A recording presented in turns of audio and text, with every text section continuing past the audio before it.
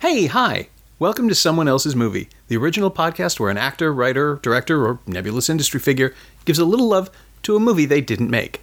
I'm Norm Wilner, senior film writer for Now Magazine, and this is the other thing I do. My guest this week is Olunike Adelie, an actor you may have seen in Flashpoint, Workin' Moms, and Saw 3D, among dozens of other credits. She was nominated for Canadian Screen Award as Best Supporting Actress for her role in Boost, and she can currently be seen as the warrior Kali in Audrey Cummings' new thriller Darken, which is screening in Toronto, Calgary, Ottawa, St. Catharines, Whitby, and Winnipeg through Friday, July 6th. Olunike chose Boys in the Hood, the revelatory look at life in South Central Los Angeles from writer-director John Singleton. It introduced audiences to Cuba Gooding Jr., Ice Cube, and Morris Chestnut, expanded the conversation about African-American families, and sadly was shadowed by the real-life violence it tries to stand against. Singleton won newcomer prizes from the New York Film Critics Circle and the Los Angeles Film Critics Association, and was nominated for Oscars for Best Original Screenplay and Best Director. At 24, still the youngest person to be nominated in either of those categories. I should point out as well that we recorded this on a really hot afternoon, which is probably why my brain wasn't quite where it could have been. This is why I keep insisting the movie was released in 1992 instead of 1991, but it gets sharper once I hydrate. This is Someone Else's Movie. Firsts. And it's like all around. We can move into the discussion of firsts, because even every single actor, like young actor in that movie, was the first time they ever did it. They'd never acted before. Yeah, could you imagine? And now they're all hugely famous. Kind of striking to me that the only famous people were Angela Bassett and Lawrence Fishburne. Yeah. That was it. And they're all huge, not just a little bit. They're all huge. Yeah, so this is 1992 when this film comes out, and Gooding wins the Oscar 4 years later for Jerry Maguire. I mean, Ice Cube's already Ice Cube. Right. But he hadn't acted. Yeah. And by that same point in 96, I think he made at least one of the Friday films, right? Like, this is the launching pad. Yes, I think this was the beginnings of when he decided that he was going to do Friday. And then Friday blew up for him, and then he just became this movie mogul as well. And Chestnut, too? Chestnut's still huge. Yeah. He's still a big star. But this was his first film? This was his first film. Same with Nia Long. This was her first film. That's right. Yeah. So he basically just... I mean, I'm old enough that I remember seeing a preview screening a month or two before it opened. Wow. Columbia Pictures was really high on it, and they basically invited the press who hadn't seen it at whichever film festival it was at to come and see it. And it tore my heart out. It was, well, yeah. So what was your first experience? When did you first see it? I saw it when I was in high school. Okay. When it released in 92. And I was with friends. I remember going to the movie theater with friends. I had never known anything about Black America. Because I'm like Nigerian and Jamaican. So I know that life, I know that world, I know Canadian life, but I don't know anything about what Black America was experiencing. You know, Compton, or South Central, like even like all the ghettos of New York and Philly and all the different states. Clueless. Right. So I see this and it just rocked my core to a point where it was traumatizing for me, I thought. Because I was like, why is everybody sitting around and allowing this stuff to happen? This black on black crime like this, you know? And then I love the way Lawrence Fishburne kind of breaks it down to his son and his friend. It's like, you know, there's a reason for it, and it's historic. You know, we've been positioned to be put against each other, to basically grab whatever scraps there is because of the history with slavery and then he explains, why do you think that there's like a liquor store on every corner, you know, or a gun shop, or just these are the reasons why it keeps the community down. And I was like, I think I was, I don't know, like 15, 16, sitting there going. And then the part when we fall in love with the characters so much, and then Ricky dies, it just... Yeah. So it was a big deal. It was a big deal. Even to this day, even when they were hanging out on Crenshaw, do you remember that time when they were hanging out on Crenshaw? and they were talking about if God was a bitch, you know, you know, why God got to be a bitch though? I'm just saying, if God was a bitch, and they go into this whole speech. But I remember when someone said, you know, like, what's up, and then one of the gentlemen that always had the soother in his mouth, he's like, the sun, the moon, and the stars and shit. And I still say that today when everybody says, hey, what's up? The sun, the moon, and the stars and shit. And they're like, where's that from? I'm like, you do know, because it's something that just kind of stayed in the psyche. Yeah, I mean, to connect with the film, whatever the circumstance, it's always, I find, like, if you saw something in high school that really touched you, it stays with you forever. There's something stays about, with you forever. like, you're impressionable, you're a sponge for everything like that. But also to see, I mean, it was revelatory for everybody. Everyone at the time. People were talking about Singleton as the next. I mean, the Spike Lee comparison. He was 19. Yeah, that's it, right? He's nominated for an Oscar. Film school brat, basically, who suddenly does this thing that he had clearly wanted to do since he was, I think, 12 or something. He'd been talking about making movies. Yeah. That part of his mythology. And to come out of the gate with this thing, which is gorgeous, like beautiful to look at, stunningly photographed, and also positioned by a major studio for release to be mainstreamed right out of the gate, and also to be dealing with stuff that people did not know how to deal with. Not At just all. Yeah, I mean, Spike Lee was making Jungle Fever. That's the New York version, but it's so stylized and so, I mean, almost cartoonish in its depiction of an environment, especially after the hyper-realism of Do the Right Thing, that people were already starting to go, I don't know that it feels like he's going over the top. There was a lot of conversation about how it was, you know, like that final shot in Jungle Fever where it spins out with the camera shooting right into Sam Jackson's face. Or, no, it wasn't Sam Jackson's face. The other gentleman with the... Isn't the other gentleman with the big mustache? I think he passed really recently. No, that can't be right. I'm thinking of the wrong person. Shoot. This is what happens when I don't prep for everything. It's okay. But the big ending with, you know, looking into the camera and screaming, no. This was the antidote. This was the perceived as the real world version from the West Coast, because even though it's, you know, it's more violent, it's more explicitly graphic in its depiction of violence, it still felt real. It played as real. Oh yeah, and it, you know how real it got, right? Because you know people died. People shooting each other in theaters, yeah. Although apparently because you know people are going to the theaters that you belong to different gangs. Everybody wants to see it, so you have the Bloods and the Crips there, and it's like, ooh, yeah. People died. A lot of people died. Yeah, it was I remember it being kind of played up and then almost immediately played down. There was talk about bringing security guards into theaters here in Toronto, which is always I remember kind of adorable and silly. When I know, when but I remember that when, because of what was happening in America. Yeah, that they were thinking about, like, what about the safety of the people here? Because I mean, we do have Bloods and Crips here in Toronto as well. But in 1992, we didn't have quite so many guns, though, right? No, the odds of being shot at a movie theater were far, far lower, I'm sure, than they are now. But and they weren't in a lot of theaters here. Yeah, that's true. They weren't. Scaled back the theaters as well. For fear of violence, which is always so weirdly. Like, but it's a reality. The thing is, it's like, shouldn't predict that, right? Like, that's not fair. But I mean, I've been around enough shootings in Toronto in my lifetime to know that it's possible. Yeah. You know, it's happened. Sure. So I mean, it's not something that should be taken lightly. No. Guns are a big deal, right? And right now we have a huge gun problem in Toronto. I think it's more. Yeah, well, certainly it's more prevalent now. It's romance, right? Like selling the idea of having a gun has always been attractive, and now they're apparently easier and cheaper to get. So I don't know. I mean, we don't live in America. Yeah. Well, then also where there's that. Anything can happen. Yeah. Well, and with Boys in the Hood too, the idea that the threat of violence followed the film became part of the marketing as well. Like, this was a dangerous film. Yeah. And there's kind of a vaguely racist response to that when the media starts buzzing about how the black movie is having all the shootings.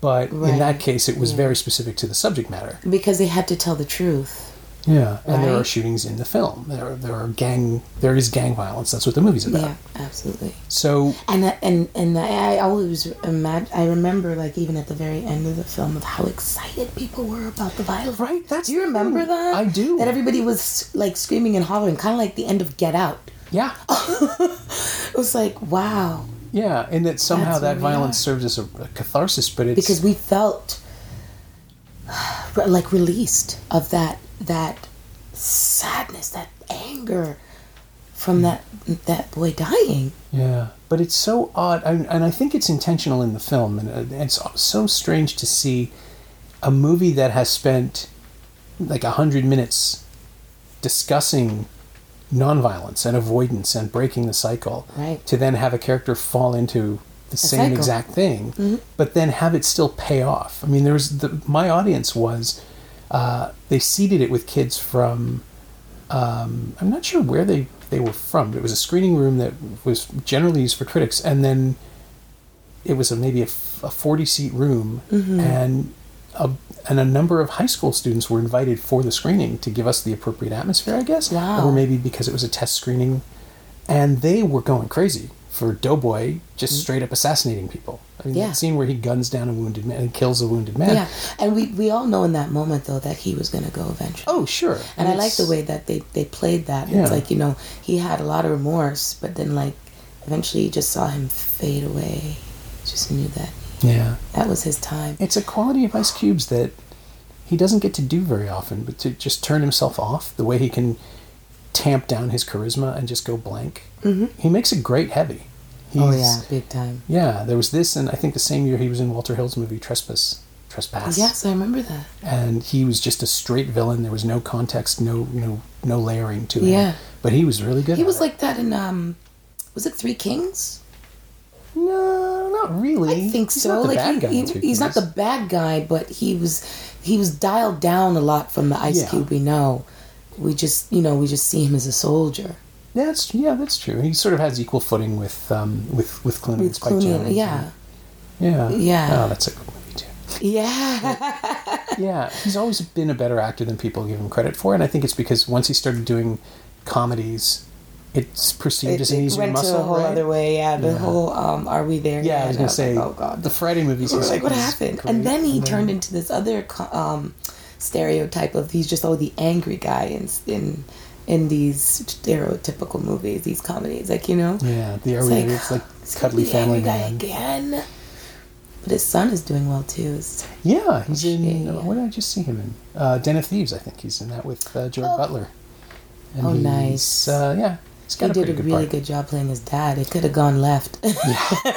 Yeah, Right. when you heard about the Because casting, it's just you're born into money. You're born into money. sure. It's really hard. Like, you're born into money, but who else can play Yeah. Ice Cube but I wonder him? if it's just something like you can get your parents' attitude without ever knowing how they live. Playing your own parent is a weird. It's a weird dynamic. Yeah. Because, like, my mom is very subdued. She's very quiet. Everything is a little soft giggle. And her side of the family was always wondering where I got this, like, loud, rambunctious, way about me. I'm just energetic and I just like to have fun. And I was wondering too, but my dad is like that. Maybe that's it. But when I finally went to Nigeria, I went, oh, well, here I am. Okay. Everyone's expressive and fun and big like that. And so for a long time, I thought I was like the black sheep and I was just maybe uncouth and, it was crazy. And that's why I became an artist. But then I was outdid. Oh, yeah. Nigeria, I mean, they were expressive. It was beautiful to watch how big they were. Unapologetic. I mean, unapologetically. Just big. And like just kings and queens. And I was just like, well, there's why I do that. I'm never apologizing for being me again. So is Yeah. it just a question of scale? Like performance is part of the personality? Yeah, I think it's in me. It's ancestral. It's ancestral.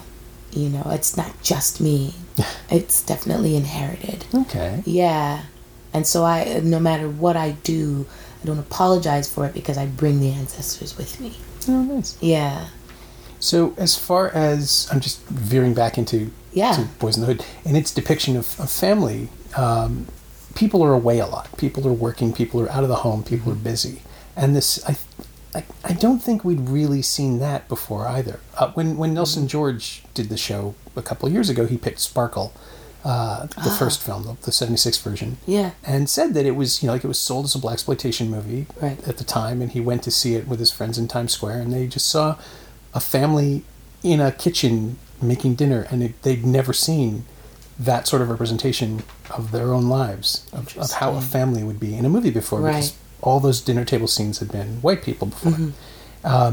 Boys in the Hood has, it arrives at a point where people have been making movies with black casts, and that's not a new thing, but the way that it kind of unpacks family relationships in South Central, and specifically how absent parents contribute to the problem, the appeal of gangs. I think that was new. I mean, I think that, I don't know if it was new in film. Yeah, it had been, but it was universal. Yeah. I'm used to that. Like, my mom is a nurse. She was always at work, But I'm lucky to be born in Canada. Sure. And in the suburbs. So I couldn't get into too much, stupid little fun. But, not where it would cost me my life, right? And I didn't grow up with my father. So as I came from a single-parent home, my father and I, more in my late teens is that we kind of reestablished a relationship. But that's why I related to that film, because I understood. It was always get to your books. But it was not always the parent that was always there to make sure that happened. Right. Because they have to go to work. They do. And my mom's job is so demanding, of course. That is something new that was in film. But it was kind of exposing what has been happening in black families for a long time. And it dates back to so much history. Black mothers have been single. A lot of kids come from single parent homes of black moms. Sure. and that mom would have a few kids sometimes. I mean, in Boys in the Hood was one, but they showed you different families, of course. But yeah, that has been a constant for centuries, because of the separation of the mother and father. Sure. Coming out of being sold through slavery, and so that just it continued throughout history. And so right now, the modern day is the single black mom. She's doing the best she can. And her doing the best she can, she still could end up with dead children. Yeah, that's something that's coming around a lot lately. I mean, obviously it is, right? Because thanks to social media and the prevalence of camera phones, we're past the point where you can sort of wave off the idea that it doesn't. Police treat black people and white people the same. Yeah, no. It's just and it's awful. And it happens in Canada too. I mean, without a doubt. And the idea that you can do everything right and still end up in that situation. And the idea that you that need was to remember when that was in Boys in the Hood? Yeah. When Trey got pulled over? Yeah. He didn't do anything wrong. Yeah, I think that was... And that was a black cop. Yeah. Well, I mean, it's the internalized... That's the Los Angeles experience, right? I'm trying to figure out if I've told this story on the podcast before. My first trip to Los Angeles was in the summer of 1992. And I was there to cover a home video launch of some John Cassavetes films at the AFI. And I was staying at a hotel in Sunset, and I figured out that I could walk it because I'd never been to Los Angeles before. I might as well walk along Sunset because it's only a mile and it's beautiful out. And I got pulled over. Right. Because I don't know. I had an iced tea in my hand or something. I have no idea why. But a police car pulled me over on Sunset Boulevard and just said, "Do you need help?" Wow. He asked you if you needed help. Yeah, specifically. Not where are you going? Can I see? Right. And the context of that stop was really... It wasn't until later that I thought, that was the weird thing to ask. Yeah. Because I'm walking east. I wasn't injured. I was dressed appropriately. I wasn't doing anything wrong. But also I was perceived to be and it turns out it's just because nobody walks in LA. And it was weird. Right. Apparently. No one does. But no. Yeah. Unless you're on Hollywood Boulevard, which is and that's a different purpose. You're walking with a reason. Yeah. And I've had my situation in LA, because when I was living there, and it's probably the reason why I was like, I'm out, I'm done here, because it's not fun hearing those, we call them ghetto birds, the helicopters. It's constant. That's the sound of LA, you know. But I remember coming home from the movies with some friends, and but I was riding with a white gentleman in the car, and so the police was making a left turn at the lights, and I went through the lights, but they changed their mind and came and pulled me over, and I was like, okay, cool. Tapped on my window with their gun. Oh, Jesus Christ. And I was like, what the? They're like, roll down the window, let's your license and registration. I was like, okay, here you go. And I was thinking, well, couldn't possibly know why they would. And my hair was really low then too. So I also looked like a black gentleman. I could have been passing because my hair's so low. Okay. Right. When the officer came back and the woman was standing on the other side, she's like, how do you guys know each other? We're like, we're Canadian. We came here. We're Canadians. Yeah. We're visiting, you know? They're like, okay, well, do you know that this car has a warrant? And I was like, oh, that's interesting. Why would it have a warrant? It's a rental car. Yeah. Really? And he's like, well, you need to have it checked out, you know, because there's a warrant on the car. And I was like, officer, if there was a warrant on the car, you would have had me out of the car already. Yeah. So what was this? I mean, they just said, as you were go. They just pulled me over because I was black. Yeah. And I was like, dude, they would have taken the car. You would think. They would have taken the car if it had a warrant. Yeah. So it's just part of this casual intimidation. Right. Of course it is. And I was like, so here I am, a regular person, not in any kind of weird, groupings or gangs or any affiliation with the underworld in any way. Right. And I could easily lose my life. Like, he's tapping on the window with a gun, so that could have gone off. Yeah, no, that's just bad form. Like, why? Incredibly dangerous. Yeah, so I was like, you know what? No, I'm not interested, because I'm a mom. And I needed to make sure that my life was preserved for her. Like, I can't do this to her. I can't be in America to do what? To chase what? I was like, nah, I can have my career in Canada. It wasn't interesting to me. God, that's horrible. But that's horrible. Yeah, and obviously that's the milieu of Boys in the Hood. That's the world that they're showing us in this sort of hyper-intensified way. Yes. But I know I can't understand. I cannot comprehend being raised that way, learning how to make sure you don't do, like the whole make sure they always see your hands, make sure that you don't do anything that gives the police an excuse. I don't trust police officers, but I'm not afraid of them in the same way that these characters are in the film. And I grew up and that people are raised to being taught not to trust them. Yeah. Like, to be careful. If you need to ask any questions, you need help, find a woman, you know. A woman police officer specifically? Or just a woman? Okay. Not police officers at all, because you don't know what could happen. Yeah. Because I've had friends that had traumatic situations when they were just like 14 and 15 and just pulled over and being called the N-word or monkey or all of that. And, I mean, I know it happens, like, but it's still happens sickening. in Canada. We have the illusion in Canada that we're better, but we're really not. No, but we are a little better. But we're not. Do you know what I mean? Yeah. But, like, it could be worse. Yeah. But yeah, so like, with watching Boys in the Hood, being a teenager like that, like, I hadn't been exposed yet. Right. I hadn't been exposed because I'm living in La La Land, with, a pretty great household. Academics as a family members are all academics. So, I just grew up a particular way. Even in Jamaica, when I grew up with my grandparents, it was like all academics. I was raised on the farm. And so this just rocked my world. And because of that movie is why I just fantasized even more of wanting to be a performer. I was like that. Like, to be able to affect somebody like that. And over again, the blow was never softened the more times I watched the film. Did you see it theatrically more than once? Did you get the chance? I did. I think I went to the theater 8 times. Wow. Yeah, 8 times. And then I ended up owning it, and I watch it all the time. I think it's got to be over 50 times. It's just like Coming to America. It's got to be way over 50 times. Yeah. Like, because I can recite the dialogue.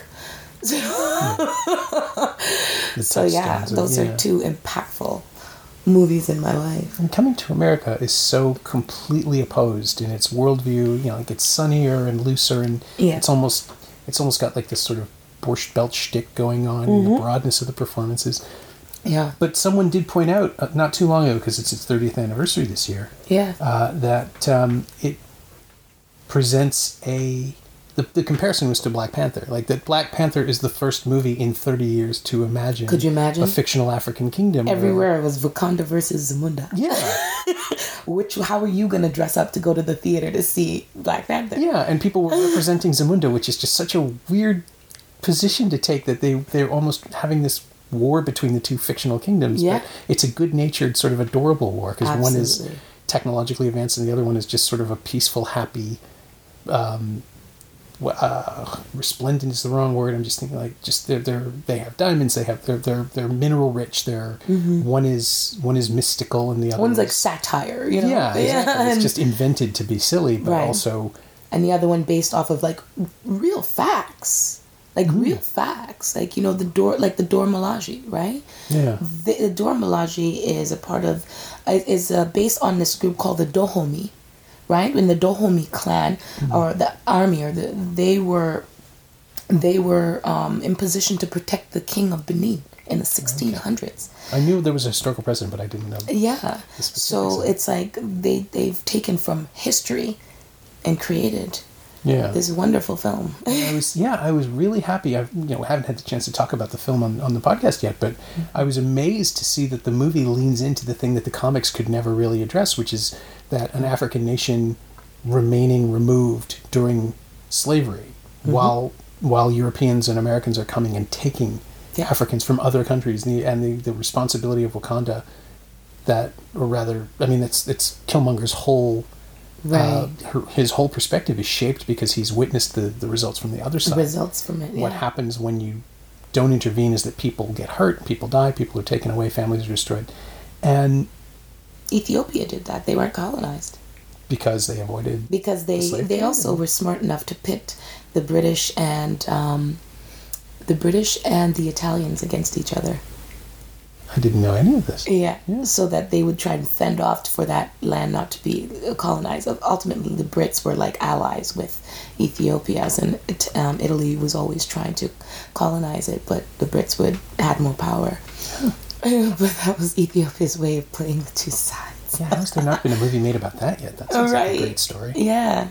But it reminded me of Wakanda. Sure. Like Wakanda does have its allies, right? And there are reasons sometimes you have to in order for your land not to be overthrown by colonizers. Yeah. Yeah, and in a superhero movie to see that level of history engaged with the depth, right? Yeah, and of course you have the out because it's not really our world. You can give yourself a little artistic remove and play with the stories. But then Ryan Coogler's a smart guy. Of course, smart. He's so smart for him to started out of Oakland too, where he's from. Yeah, I talked to him when Fruitvale Station came out, and I would never have guessed he'd end up where he has ended up, just because he didn't sound like he wanted to do studio stuff. He just wanted to make dramas. Right. And then 2 years later, Creed, and then Black Panther. It's just like, you're good at this. Studio, but it's drama. He's making his own thing. Yeah, like he's doing his...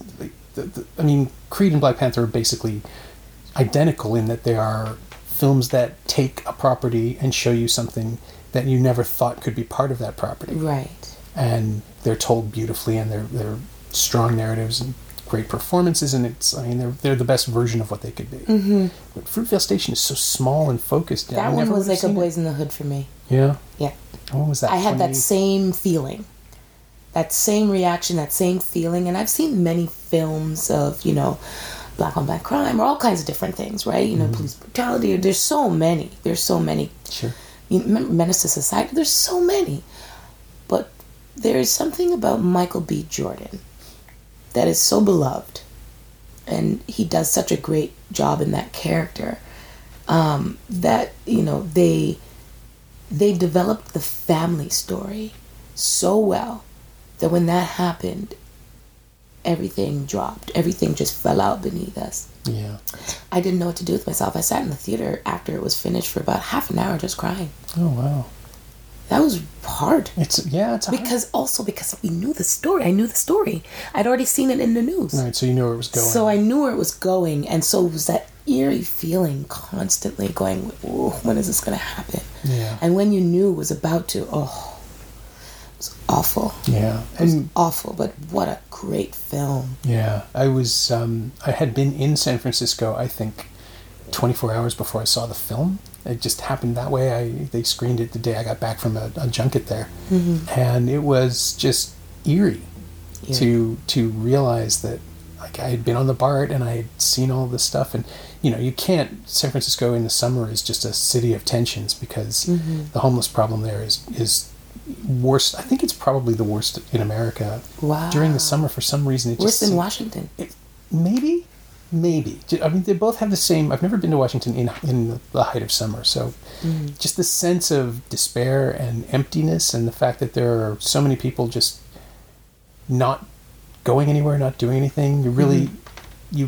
it's a systemic thing that is the result of government neglect, which is the thing that brings me back to Boys in the Hood again, because South Central has become a war zone because of police. In 92 anyway, it had become this place where the police only went if they were prepared to kill someone.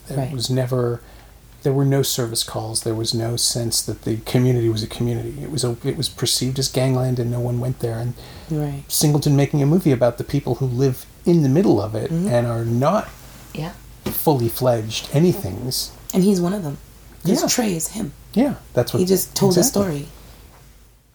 So if you stick to the personal, it becomes universal, it becomes relatable, and that's his way in. That was his way in. But the result is a film that now, I don't know, I'm trying to figure out, is the last reel over the top because of the violence? Does it feel like it's designed to pay off, right? Like it's a huge emotional... Boys in the Hood. Boys in the Hood. Huge emotional catharsis. Yeah. We are rooting for Doughboy once he abandons the illusion of being a gangster. Yeah, well, he embraces it. He leans into... I guess the illusion is pacifism. Like he was never going to be... He seethes through the entire film. He's always about to go off. And if the movie But when he kills, though... Yeah. He's like, what is this all even for? Yeah, it's not a good thing when it happens. If the movie is a struggle for his soul, he loses. But if it's a struggle for Trey's soul, he wins. He comes out the other side, right? He seems to... He's... Because he understood when Trey got out of the car. Yeah, his revelation. He didn't even get down on him for that. Yeah, and if that's Singleton, then his way out was making the movie. Yeah. Right, so... That's a good one. That's his thing. And it turns this film where a lot of people die unnecessarily because of this arc of revenge that's going on back and forth between the gangs. It puts the movie on a footing where you can see it as a triumph, as a happy ending for the guy who made it. And it's a brilliant piece of marketing, but it also happens to be true. Right. That Singleton built a career out of not wanting to be Trey, or not wanting to be Doughboy more not specifically, and seeing what that is and getting away. Yeah. So... Yeah. You can explain that better. Yeah, it's this weird inspirational story. And I like how he started that as a kid, because he's always questioning things, right? He's always questioning things, and you could see that he could have gone one way or the other from he was in the classroom he was, right? And arguing about where we actually come from. It starts out with, my dad says we come from Africa, and they're like, I ain't no booty scratcher, and he's arguing with the other kids because he's trying to find his footing of his history, his lineage. It's a coming of age story for him, and so to constantly be questioning, like, if we came from this history, this empowered history. Like, why are we living in this right now? Why are we living in this garbage, this community where we're killing each other? So I like how it started out that way. And it continued, and thank God he got out. Well, of course, we saw the results also with Singleton. He got out. But a lot of people don't make it. Yeah. And he was lucky to have both his parents, not together, but he still had very powerful parents, very strong, very intelligent parents. that would whoop his butt, and there was a fear that he had of them, you know, to not disappoint them. But not everybody has that. Yeah. Father and mother, they're both needed.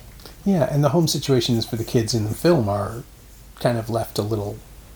they're sort of broad strokes. You don't really get to spend a lot of time at Doughboy's house and I know. see where he's from. And there's a reason for But yeah, exactly. He doesn't he doesn't want to be there either. He doesn't want to be there. It's not a loving home for him. For his brother, but not for him. Mm-hmm.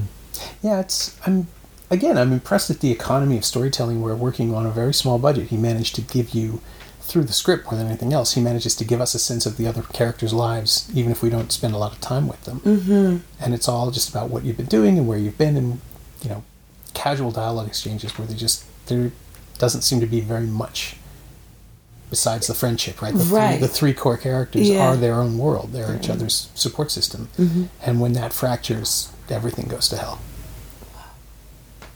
Wow. It's just so... so it's like, and there's so many layers. Yeah, it's good structure. Like he's a good writer. Yeah. I haven't taken in Snowfall yet. No. No, that's the FX series, right? Yeah. I haven't taken it in. I had met with him to see if I was possibly going to be part of the show. But it didn't go our way, but Did you get to talk about? Of course we did. So this is the closest I can come to. I'm friends with his youngest daughter's mother. She lives here. Okay. So whenever he's here, we do all get together. Oh, nice. And you know, it's fun to discuss this because, I mean, like, here's a man sitting in front of me that affected my life in such a tremendous way, artistically, politically, you know. Mm-hmm. And you have to relate to him like a person instead of a mentor or... I mean, I've had the opportunity to meet people who've impacted my life in the same way, artists who just literally change the way I see the world, and it's always incredibly intimidating to just remember they're also people. Right. So how does that... Well, I mean, like that feeling, that fandom feeling, it was at the very beginning, I would say maybe 5 or 6 years ago, and then now it's John. Now it's okay. It's John. You know, now I've gotten used to like him, but it's still daunting. I'm like, oh my gosh, this is the person that made my favorite film in the entire world, that changed my whole perspective on life and how I see myself and what I want to do and how I want to tell stories and what more I want to find out about the world and history. So it's just still a very high level of respect. Yeah. But I'm so grown now too. I'm a woman. I'm a mother. I've lived. So there's no reason to fan out. You know? The high school thing always. Like a friend of mine told me once that there's a 15 rule. If you meet someone who is famous before you were 15, before you had a sense of yourself, it'll be harder to relate to them, no matter how old you are when you meet them. I agree. Yeah. I agree. So I totally agree. When you do talk about the film, when it comes up, I mean, how does he regard it now at this point? Oh, he's still extremely proud. Yeah. Like, you know, it's his flagship, right? And 26 years later. That's nuts. Yeah. But how difficult it was to make the film. Not just because of the subject matter, but of how hard it was to get the film made with him being the director. They wanted to put another director in. And, you know, he had to fight for that. Like, no one else can tell my story. It's literally his own life. It's just so... Yeah. I get it. He was young. The studio gets nervous about anything these days. These days, back then. But, yeah, who else could possibly tell that story? Only somebody from the hood. Yeah. Right. Like, so... It just had to take a chance and let him do that. But it's hard, you know, because, you know, names and the studios want to make sure money comes back. And when you have to fight that politics, it's a slippery slope. Yeah. I had to fight that politics way too many times. And I let go because I'm trying to have fun. I don't want to actually have to hate this industry. So I just It's much easier for me, though, in the actress, mostly being in an actress chair as opposed to a director chair, right? Or a writer's chair, right? But if it's something you want to do. Yeah. If something I want to do, I'll just try and figure out a way to do it myself. Yeah. I don't want to knock out anybody. Sometimes it's necessary. Boy. I mean, Tupac and John Singleton came to blows a lot. Really? Physical fights. I didn't know that. Yes. A lot. I think they were friends, but they were still always fighting. Yeah. Well, when you brought up Coming to America before today, you'd mentioned the list of things, and I went and read up on my trivia, and it's like, oh, that's right. Yeah, Eddie Murphy and John Landis came to blows on Coming to America, too. Of course. Like these weird tempestuous relationships that happened. But to be in a fist fight with Tupac, I think, is probably an honor at this point. Probably. It's a story at this point, yeah. It's a story you can dine out on. Yeah.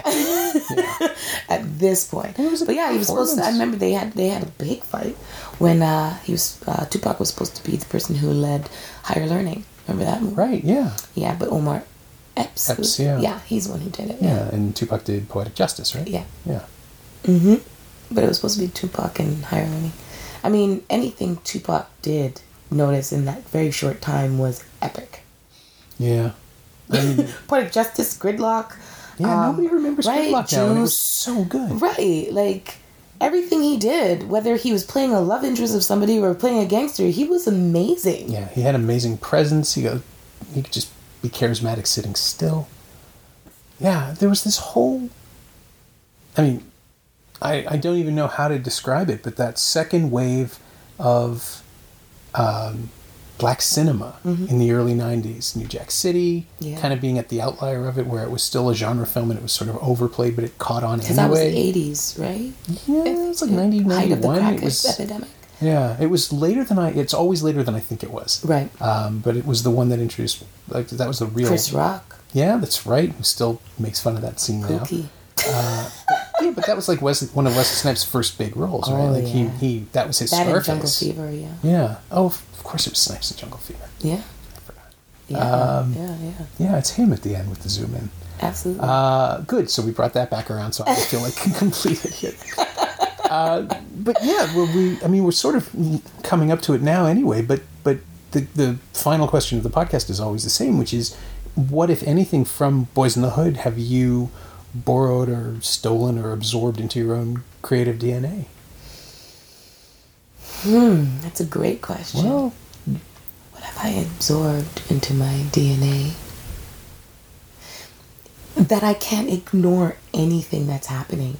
I can't walk in this world and pretend that brutality is not a part of my existence now. Even living in Canada every day. It's made me just very aware. So since then, it's like I've traveled. I've done a lot of traveling around the world to a lot of developing countries. Mm-hmm. And to me, I see a Boys in the Hood everywhere. So what that did was wake me up.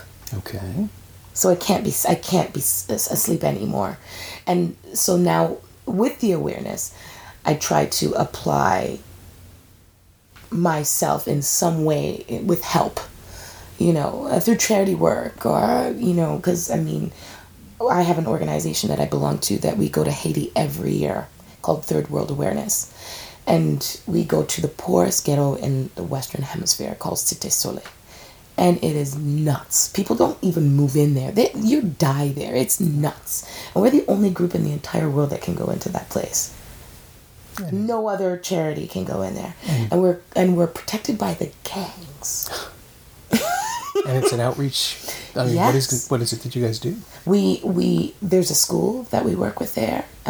So we help to develop a lot of, we built the school, and then we pay for the children to go to school and the teachers, and we develop a lot of the programs, especially when it comes to art, and a lot of the sports programs, and we feed a lot of the community. We've now started this whole outreach where we feed 1,000. We fed 1,000 last year, and it's about 1,500, almost 2,000. But what happens is that they don't eat all the food on their plate. They always share. So that 1,000 turns into like 3,000 people that would be fed, because Haitians don't eat all the food on the plate. They always leave a little bit for somebody else to eat.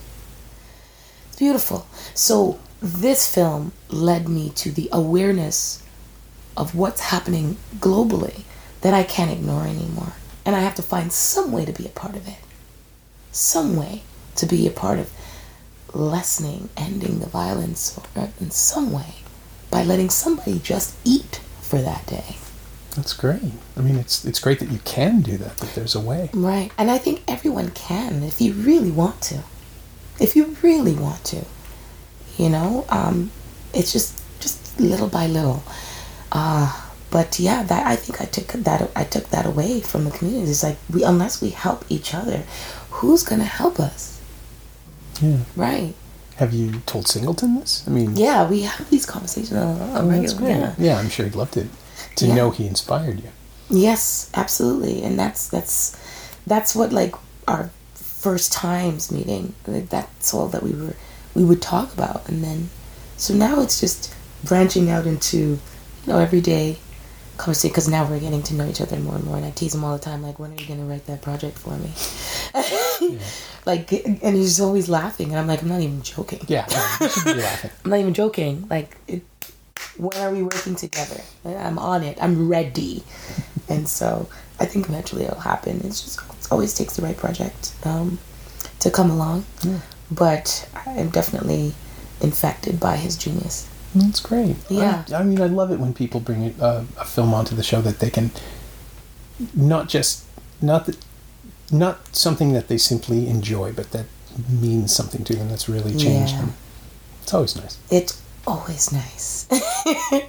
But I mean, it's the reason why I do this. Yeah. There's no, if it was just like, oh yeah, I'm gonna get big money here and there, I probably would be hugely rich a long time ago. But I remember seeing an interview with Denzel Washington a long time ago, because that's like my idol, right? And when I met him, he's the one who kind of put me on the path of what schools to like apply to. Oh, yeah. Like he like literally took me under his wing while he was here shooting John Q. Oh, yeah. And so he put me in that place. I was like, I want to do this thing, but I don't know how. And so he's like, did you ever look at schools in New York? Because you get to live in New York, and you get a chance to grow up there, and while you're learning your craft. And I was like, how am I going to do that with a child? Like, I'm a young mother. And he's like, you figure it out. And it did. It happened. So, like, to come back to watching these people still, that they've affected your life so much. He said, however you start your career and the roles you choose will follow you. And so that's what I've tried to do as much as possible for my whole career. It's like I'm willing to go, yeah, no. Like, they're paying us, I don't care. That doesn't represent who I am. Yeah. Yeah. It's a good operating system. It's a good base to start from. Absolutely. And with Darken, I saw that and I was like, okay, there's some nice grit. There's some stuff that I can work with, and I got to build her. Like I gave her an accent. My father's like Nigerian, so I gave her an African accent. And when I came in, the director Audrey Cummings, she was just like, "What?" And I was the first person, and so I felt sorry for everybody else came after me because I was ready. I even had makeshift weapons, and I was this warrior. But like I got to build her and her animal and what animal that she would work with, and I brought that onto set all the time, and then it just worked, and Audrey just gave me whatever I needed to play. Yeah. And it's just that preparation for films like this, people like Denzel, to watch their work. That's the path that I chose, no matter how long it takes. Yeah. I just came back from watching him yesterday, because that's where I went. I went to New York to see The Iceman Cometh. Oh, how is it? Incredible. Okay. 4 hours. I know. I kind of figured it would be good, but... And I'm right here. Like, he's right there. And I'm right here just being spit on. And me and my friend were like, yes, yep, that's Denzel right there. This is it. This is the best acting class. Rather than pay that big money to go to acting classes, to spend hours with somebody telling you, this is what you need to do to make it. Why not just pay that money, sit right front row center, and watch your favorite actor do their thing? And spit on you. And spit on you. In the best possible sense. I mean, because there's so much going through their veins. I do that with Mark Rylance. I do that with Viola. I just hop over to New York and I just go and just watch and learn. Yeah. It's so awesome. Best acting school is to, as I understand it, is to connect with the energy, right? Mm-hmm. Even if you're not in the scene yourself. So right. Of course. Watching artists. And there's so much to do in the city. Toronto's so great for that. So I get to go to the National Ballet all the time. I'm always going there. I'm always seeing opera. I'm always going to Corner Hall because they've got an amazing sound system and they've got like beautiful bands in there. So it's always important for the artist to feed their artistic soul. And it also lessens a lot of the ego. Because when you watch other people in their element, it makes you know you got a lot of work to do. Yeah. Got a lot of work to do. My thanks to Olunike Adeleye, who you can see in Darken playing in theaters across Canada right now. You should also check out her Canadian Screen Award nominated performance in Darren Curtis's Boost. That's available on demand and on iTunes. You can follow Olunike on Twitter at Olunike, just Olunike, and you can find Boys in the Hood on Blu-ray and DVD from Sony Pictures Home Entertainment. It's also available on iTunes and Google Play. The Criterion Laserdisc is slightly harder to find. As always, you can find me on Twitter at Norm Wilner and elsewhere on the internet at nowtoronto.com. You can also find this podcast on Twitter at Semcast, S-E-M-Cast, and on the web at someoneelsesmovie.com. If you feel like leaving a review on iTunes or Apple Podcasts or wherever, that would be greatly appreciated. Every little bit helps, it truly does. Thanks for your support, and thanks for listening.